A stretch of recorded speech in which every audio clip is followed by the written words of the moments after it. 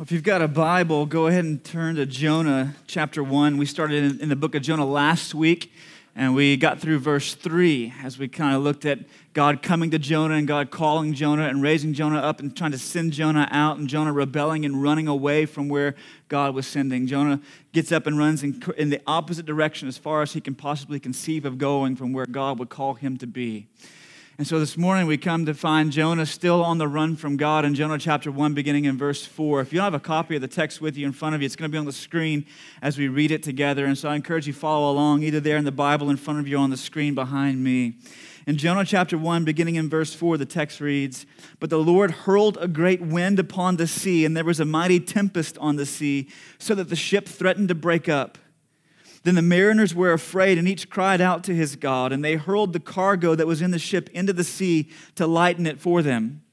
But Jonah had gone down into the inner part of the ship and lain down and was fast asleep. So the captain came and said to him, 'What do you mean, you sleeper? Arise, call out to your God. Perhaps the God will give a thought to us that we may not perish.' And they said to one another, 'Come, let us cast lots, that we may know on whose account this evil has come upon us.' So they cast lots, and the lot fell on Jonah. Then they said to him, 'Tell us on whose account this evil has come upon us. What is your occupation, and where do you come from? What is your country, and of what people are you?' And he said to them, 'I am a Hebrew, and I fear the Lord, the God of heaven, who made the sea and the dry land.' Then the men were exceedingly afraid and said to him, 'What is this you have done?' For the men knew that he was fleeing from the presence of the Lord because he had told them. Then they said to him, 'What shall we do to you that the sea may quiet down for us?' For the sea grew more and more tempestuous. He said to them, 'Pick me up and hurl me into the sea, then the sea will quiet down for you. For I know it is because of me that this great tempest has come upon you.' Nevertheless, the men rowed hard to get back to dry land, but they could not, for the sea grew more and more tempestuous against them. Therefore, they called out to the Lord, 'O Lord, let us not perish for this man's life, and lay not on us innocent blood. For you, O Lord, have done as it pleased you.' So they picked up Jonah and hurled him into the sea, and the sea ceased from its raging. Then the men feared the Lord exceedingly, and they offered a sacrifice to the Lord and made vows. And the Lord appointed a great fish to swallow up Jonah, and Jonah was in the belly of the fish 3 days and 3 nights. In the very first installment of his works, known as the Chronicles of Narnia, C.S. Lewis in The Lion, Witch, and the Wardrobe introduces these children who find themselves now in the land of Narnia to the king who rules the land of Narnia. His name is Aslan. And he introduces Aslan to these 4 young children through a family of beavers who can talk, right? Pretty crazy stuff going on in Narnia. But these 4 children run across this family of beavers who welcome them into their home, and they begin to speak to them of this prophecy that the beavers believe the children are there to fulfill. And they talk about how Aslan has already gathered a great army and they should go to meet him. And they reveal to him that Aslan is no mere man like what they would expect to see, but he's actually a lion. And in response to that revelation, Susan says, "Oh, I thought he was a man. Is he quite safe? I shall feel rather nervous about meeting a lion." "That you will, dearie, and make no mistake," said Mrs. Beaver. "If there is anyone who can appear before Aslan without their knees knocking, they're either braver than most or else just silly." "Then he isn't safe?" said Lucy. "Safe?" said Mr. Beaver. "Don't you hear what Miss Beaver is telling you? Who said anything about safe? Of course he isn't safe. But he's good. He's the king, I tell you." And this truth that these 4 children discover about Aslan there in that fanciful world of Narnia is the same truth lodged at the very heart of Jonah's experience with God in these 4 chapters that we're going to read and study together. Jonah comes to grips with the fact that indeed God is not safe, but he is good, and that he is the king, and that he rules and reigns over everything that he has created. That truth is lodged at the heart of Jonah's experience with God, and reality is for you and I, it's lodged at the heart of our experience with him as well. That he is not safe, but he is good. So So let's take a look at this story as it unfolds for us on these pages and consider how is it that God is not safe, but then also how is it that he is good. If you take a look at the story, the first thing that jumps off the page to us as we consider the fact that God is not safe is that God chases us whenever we run from him. He chases us. Now, last week we saw that whenever God comes to Jonah to call him, Jonah gets up and he heads in completely the opposite direction. And we saw that when we run from God, we're running from the God who calls us, but we're also running from the image of the God who has created us. So whenever God calls us, we often run in the opposite direction of where he would send us. So when God sends Jonah east to Nineveh, Jonah rises up and he flees as far as his mind can conceive of going to the west, to Tarshish, to modern-day Spain, which was in his day the ends of the earth. They didn't know America was over there, all right? They didn't know there was sea to shining sea there across the Atlantic Ocean. In his mind, he was going as far as he could get from where God was sending him. He's running from the God who calls him, but he's also running from the image of the God that had created him. If you notice at the end of the book in Jonah chapter 4, Jonah says, whenever I rose to go to Tarshish, this is why I went. I didn't go because I was afraid of failing in this endeavor that you were sending to me to accomplish, but I rose to go to Tarshish because I was afraid of succeeding. I was afraid the Ninevites would repent, and you, God, would be gracious. Because God, in Exodus 34 and throughout the Psalms and here in Jonah, reveals his character as one who is gracious and merciful, slow to anger and abounding in steadfast love. But Jonah doesn't reflect that image of God. Rather, Jonah, it's kind of like a lot of church members I've met in some experiences, right? He's calloused and hard-hearted, quick to rage, and abounding in indifference. And oftentimes, we're in the exact same place as Jonah. So when we run from God, we saw last week that we're running away from the God who calls us and where he calls us to, and we're running away from his image. We don't reflect the loving, gracious, compassionate heart of God whenever we're indifferent and hard-hearted and calloused. But the truth is, in verses 4 to 16 and 17, and really the rest of the book, is that God is not done with Jonah. Because when Jonah runs, God chases him. He chases after him. Look in verses 4 and 5, the text that we just read together. Whenever Jonah boards the boat and they head toward Tarshish, right? The text tells us in verses 4 and 5 that the Lord hurled a great wind upon the sea. And in verse 11, where the sea grows more and more tempestuous. In other words, the further they sail, the more difficult and challenging things become.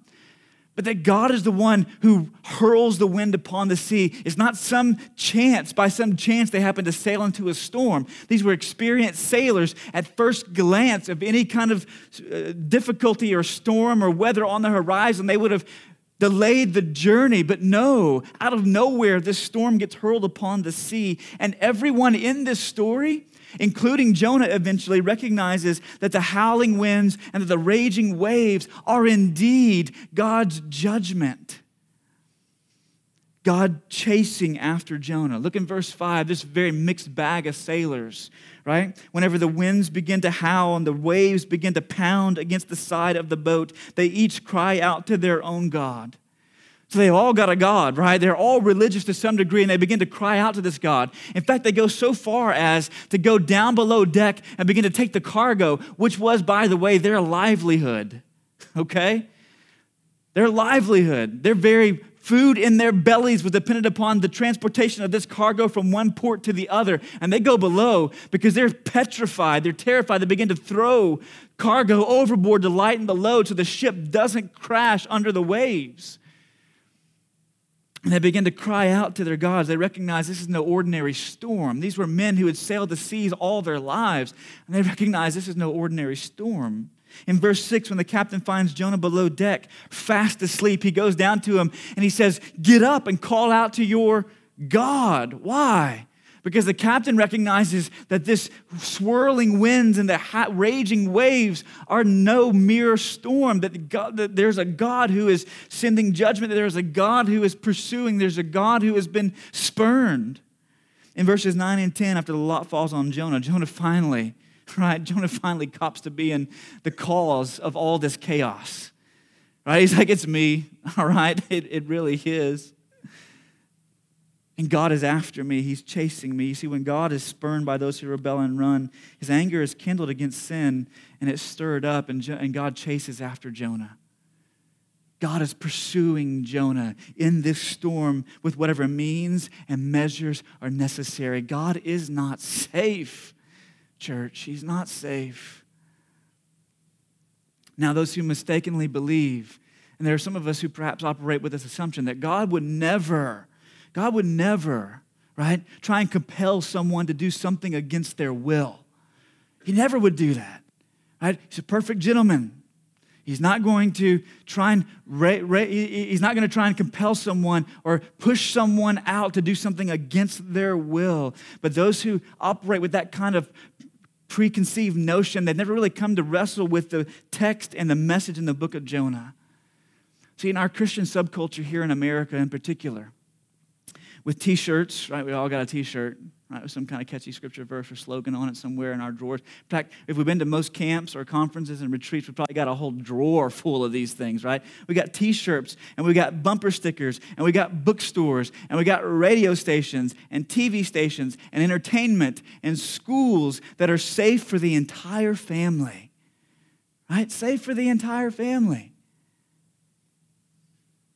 However, oftentimes, those types of ideologies, they don't do justice to the realities of a God who hurls winds and creates tempests and causes seas to rage and threatens to destroy ships.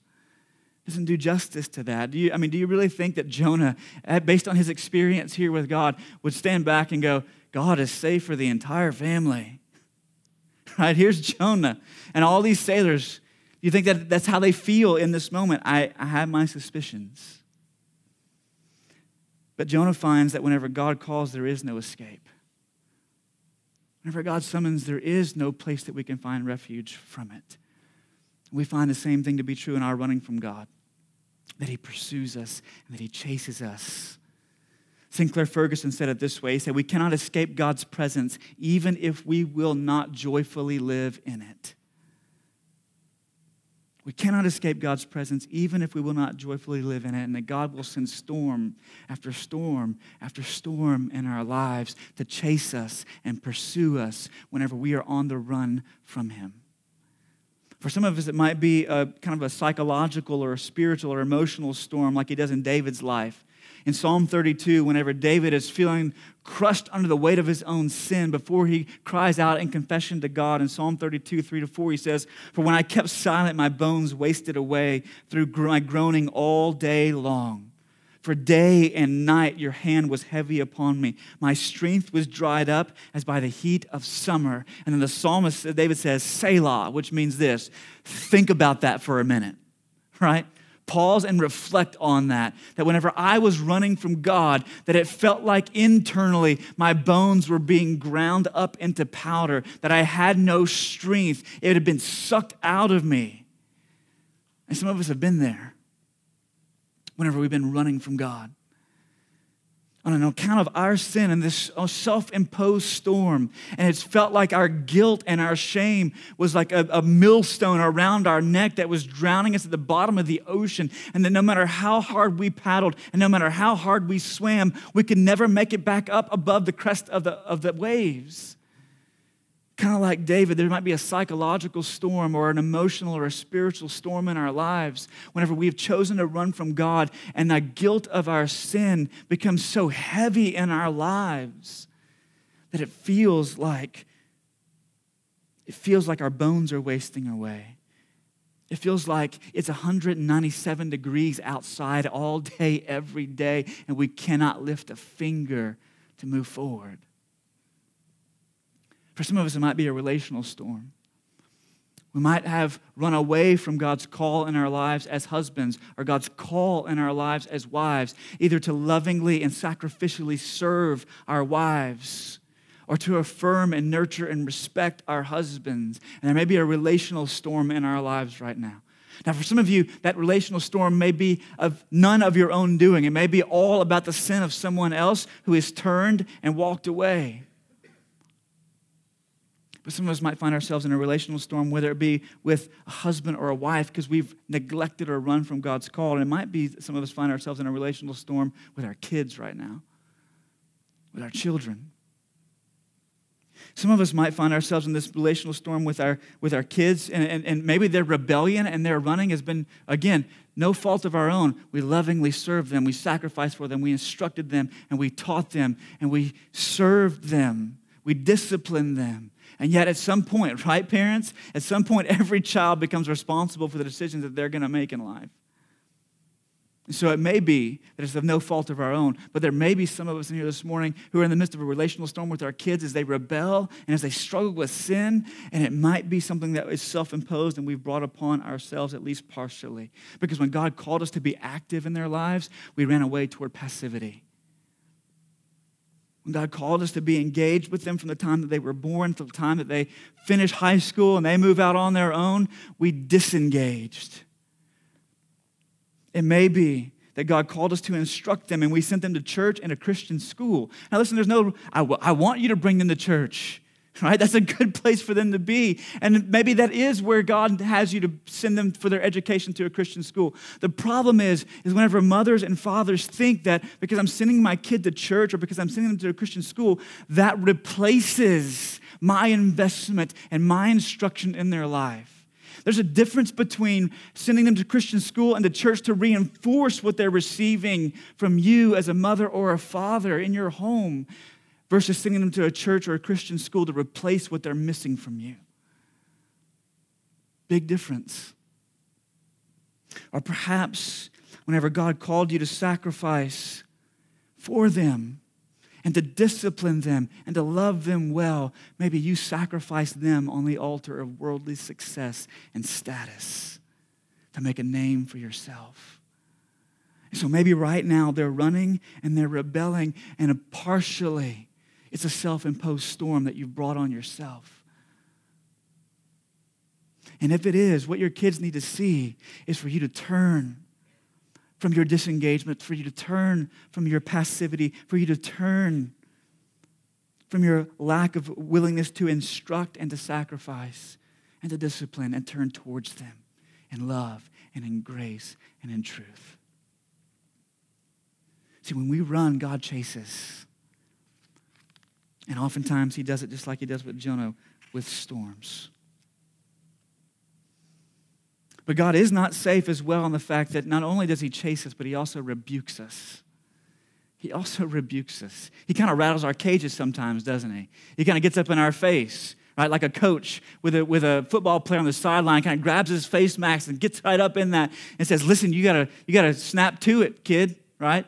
Or whatever coaches say to football players on the sidelines, okay? But he kind of rattles their cages a little bit, right? And he rebukes us. If you notice, if you go back even into Genesis chapter 12, and one of the things that God rebukes Jonah here for is his hollow religion. His hollow religion.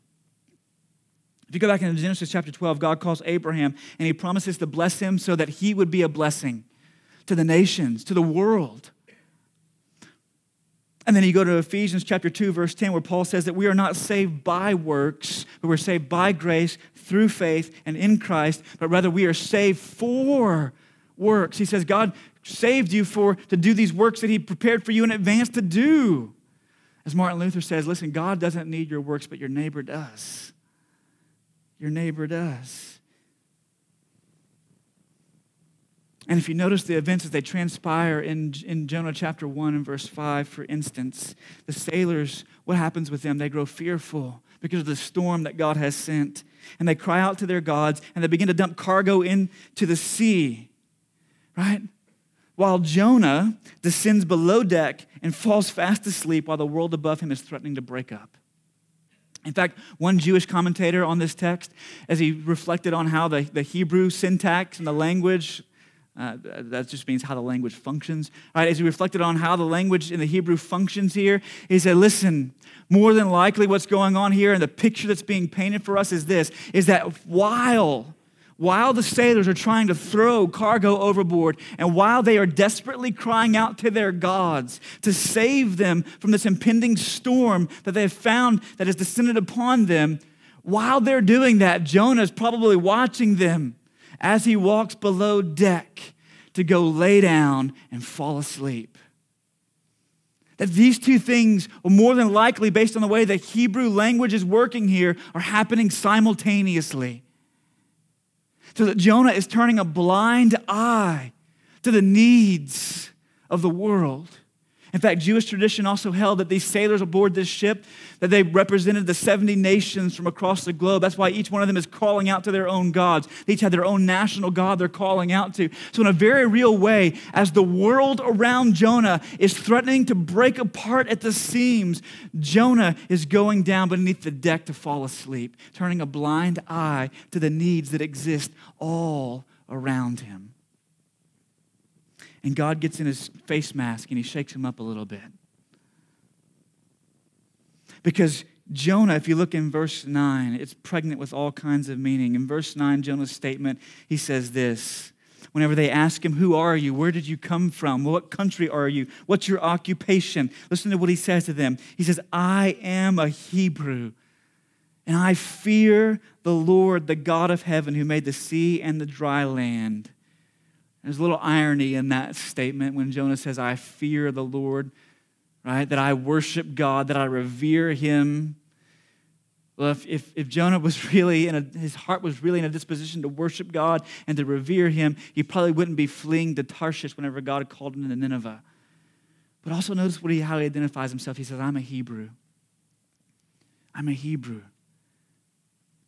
I'm a member of the nation of Israel, which were God's chosen and redeemed people. That God had come to his people in Israel or in Egypt, and he had broken the bonds of slavery, and he had led them across the sea through dry land and caused the sea to collapse around the Egyptians as they pursued after them.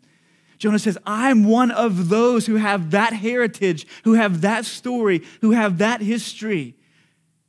God loved us and he saved us. And when you look at Genesis chapter 12, and when you look at Ephesians chapter 2, it becomes so evident, glaringly evident, that our identity as God's people should be a blessing to God's world. And yet Jonah, whenever God's world is threatening to break apart, is turning a blind eye to the great needs that exist around him, and he's going down beneath the deck to fall asleep. In fact, the text, when it says fast asleep, it's the exact same word used in Genesis chapter 2, whenever God comes to Adam and he causes a deep sleep to fall upon Adam so he can take a rib out of his side and form the woman, right? It's like anesthesia, I would hope, for Adam's sake, all right? And that's the kind of sleep that Jonah's in beneath the deck. Fast asleep, knocked out, oblivious to the cares of the world that's around him. And unfortunately, often the church is the same. But you notice when the captain comes down below deck in verse 6, what does he say to Jonah? Arise and call out. Now those words had to ring in Jonah's ear because back in chapter 1, verse 2, God says this exact same thing to Jonah. Arise, go to Nineveh and call out. The captain comes down and says, arise and call out to your God that he might be gracious to us. See, what the captain comes down below deck to do is to be the mouthpiece of God to rebuke this running prophet who's running away from where God is sending him. He's turning a blind eye to the needs of the world. In fact, one commentator, as he reflected upon what's going on here in Jonah chapter 1, says this, that what happens here in Jonah chapter 1, verse 6, is that the world is rebuking the church for her lack of compassion, for her lack of concern, for her indifference and callousness, for her hard-heartedness toward the needs of the world around her. Jonah's asleep, and oftentimes so are we. And essentially what the captain says when he comes down below deck is this. He says, your personal faith, rise, cry out to your God. Your personal faith must be practiced for some public good. Your personal faith must be practiced for some public good. He says, everyone else is above ship, above deck, throwing cargo overboard, and they are prayerfully and fearfully working, Jonah, and you're asleep. You're asleep in an hour of greatest need and indifferent and calloused. Your personal faith, Jonah, you should exercise that. You should practice that, Jonah. You should leverage that for public good, for the good of the world that's around you. And that call that the captain makes to Jonah in verse 6 of chapter 1 is the same call God comes over and over and over again to make to his church today, is that our personal faith must be practiced for some public good. Let me share with you a couple of ways that can take place. First of all, we talk around Sabine Creek Fellowship about declaring and demonstrating our faith. So I want to break it down into those two D's. First of all, declaring your faith.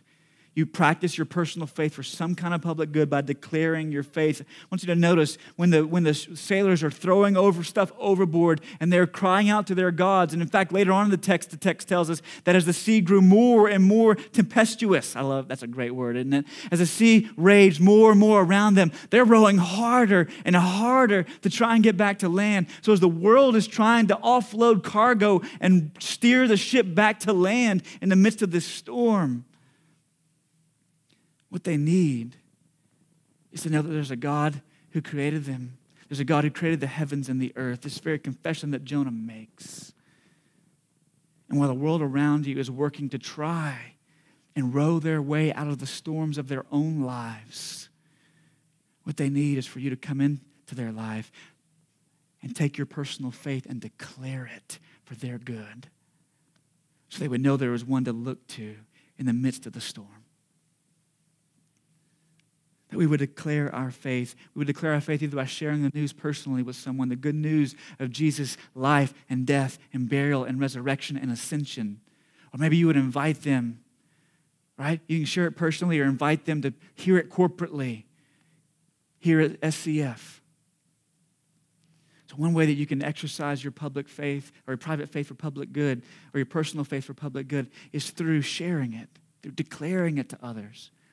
But secondly, also by demonstrating it, by demonstrating your faith. In other words, living out the implications of what you believe. For instance, there's several things I want to draw to your attention this morning. First of all, you see on the back table when you leave this morning, there are some little handouts there with a campaign we call Meet the Need here around Sabine Creek. And there are needs that exist all across our community. This last summer, we raised food for the food pantry at Helping Hands. We also collected school supplies for a local elementary school as kids went back to school. This Thanksgiving, we're going to be trying to collect food as well for Helping Hands to help provide families with an opportunity to share a Thanksgiving meal together. This Christmas, we'll be collecting toys through a local toy drive to go to underprivileged children within the context of our community.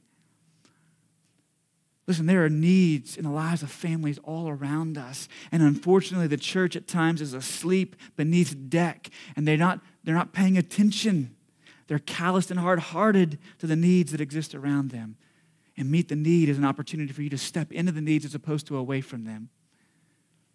So you can bring canned goods and leave them here from now through November 16th, and we will get them to Helping Hands to help provide for families in our community. There's another way that you can also help provide a Thanksgiving meal for families in our community. In fact, Keith Green and Tim Seipert through Metro Design Loft and Tim Seipert's insurance agency are working on family to family. Some of you have seen that imagery go out across Facebook where they're going to be basically doing one step beyond just dropping off some canned goods, where you're going to be able to help share a Thanksgiving meal with another needy family in our community. And so you can show up and you can pay for your Thanksgiving meal and their Thanksgiving meal, and then you can sit down and eat it with them, right? As opposed to just saying, here's some money and some food. I hope you guys stay warm and well fed.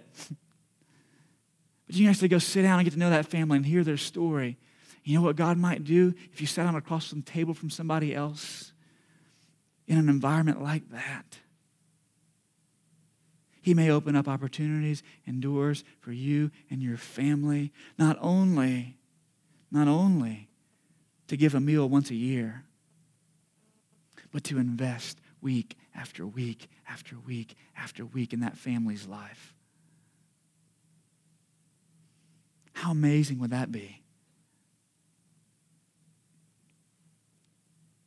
One other opportunity I want to share with you, ways that you can demonstrate this faith and the implications of it, and it's something we've already seen this morning, something many of the families in our congregation have experience with. It's through adoption.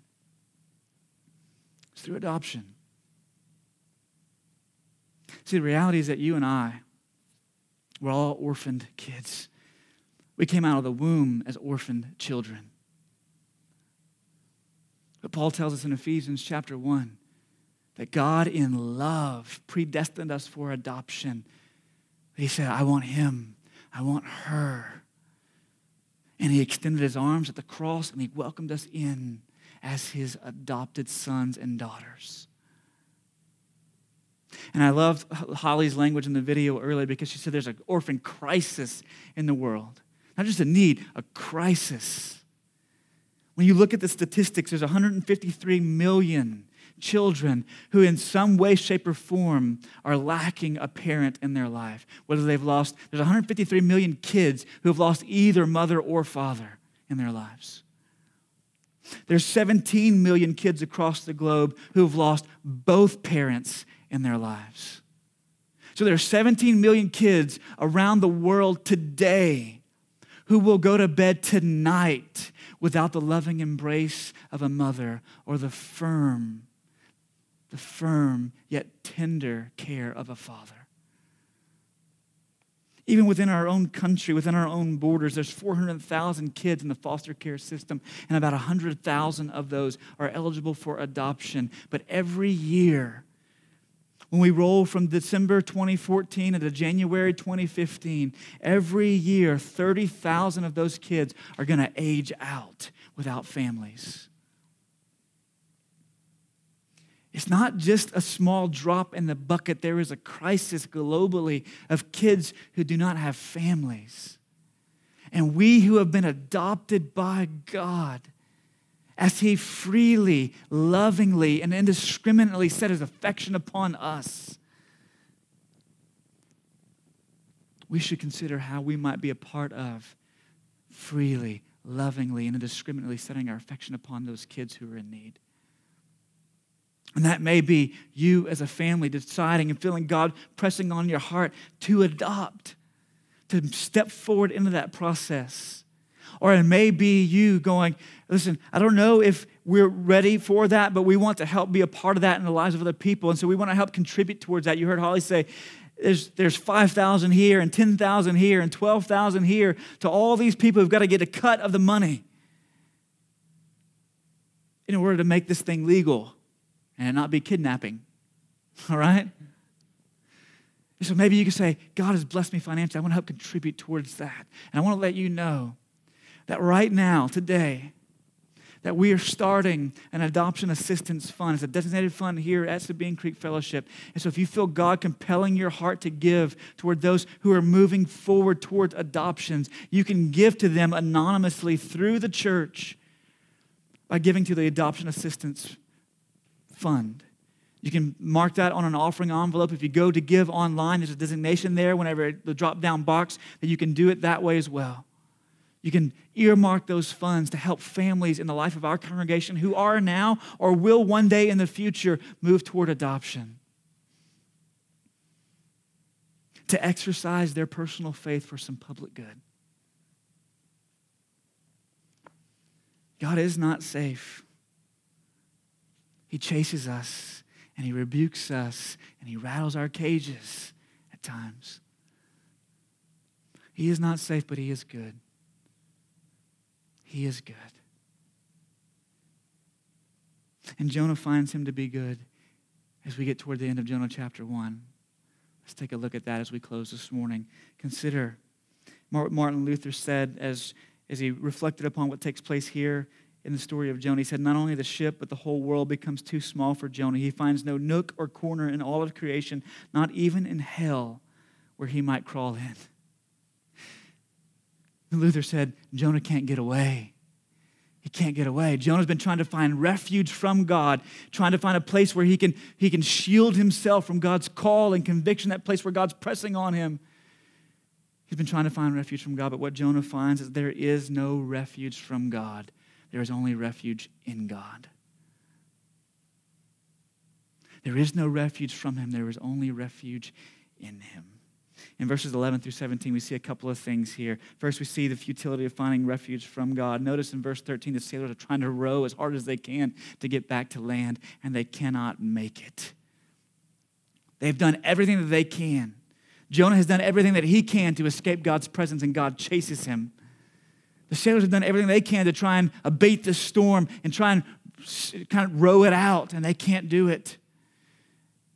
And the story teaches us there's great futility in trying to run away from God and find refuge from him, and all of our attempts to work our way out of his storms are futile. But we also see the sufficiency of finding refuge in God.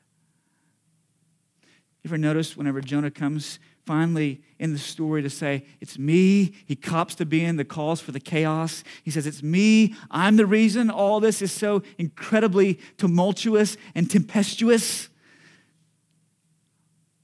And he says, listen, here's the solution. You got to throw me over. That's the only way this storm is going to stop, because God is after me. He's chasing me. And the sailors at first are like, no, man, really? That's the only way? Oh, we got to row harder. And Jonah says, no, that's the only way. And so the sailors, they had previously hurled cargo overboard. Now they take Jonah, this prophet, and they throw him overboard. And as Jonah sinks beneath the wind and the waves, verse 17 tells us that God appoints a fish, a great fish, to swallow Jonah.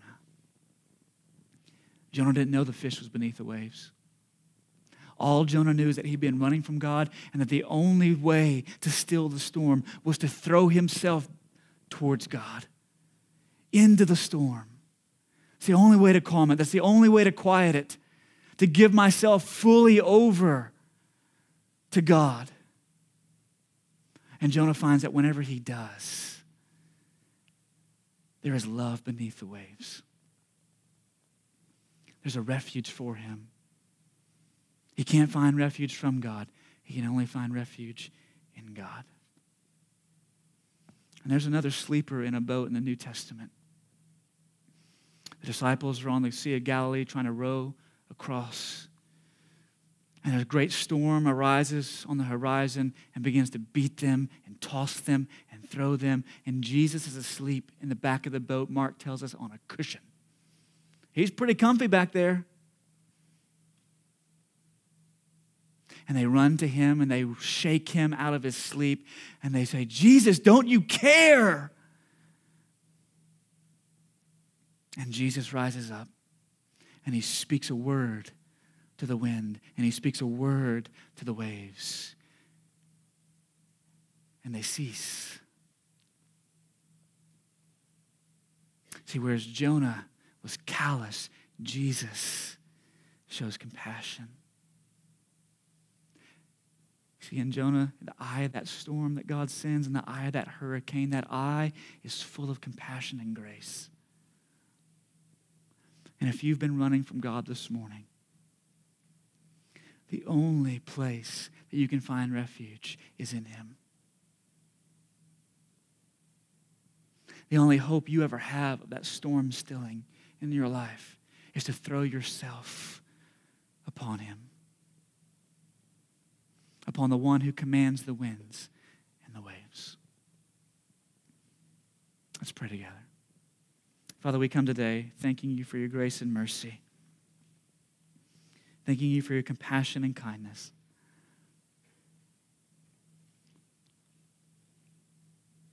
Father, we recognize fully that there is no refuge from you. The book of Jonah teaches us that. Our lives teach us that story as well. But there is refuge in you. And I pray that many would find that this morning who have been running, that they would return and they would throw themselves towards you as opposed to running away from you. And they would find beneath the waves and beneath the wind, there's great love.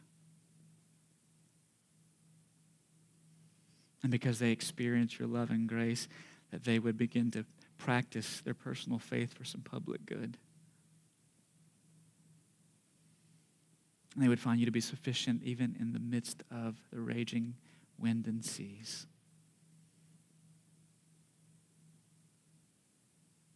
We pray it in Jesus' name. Amen.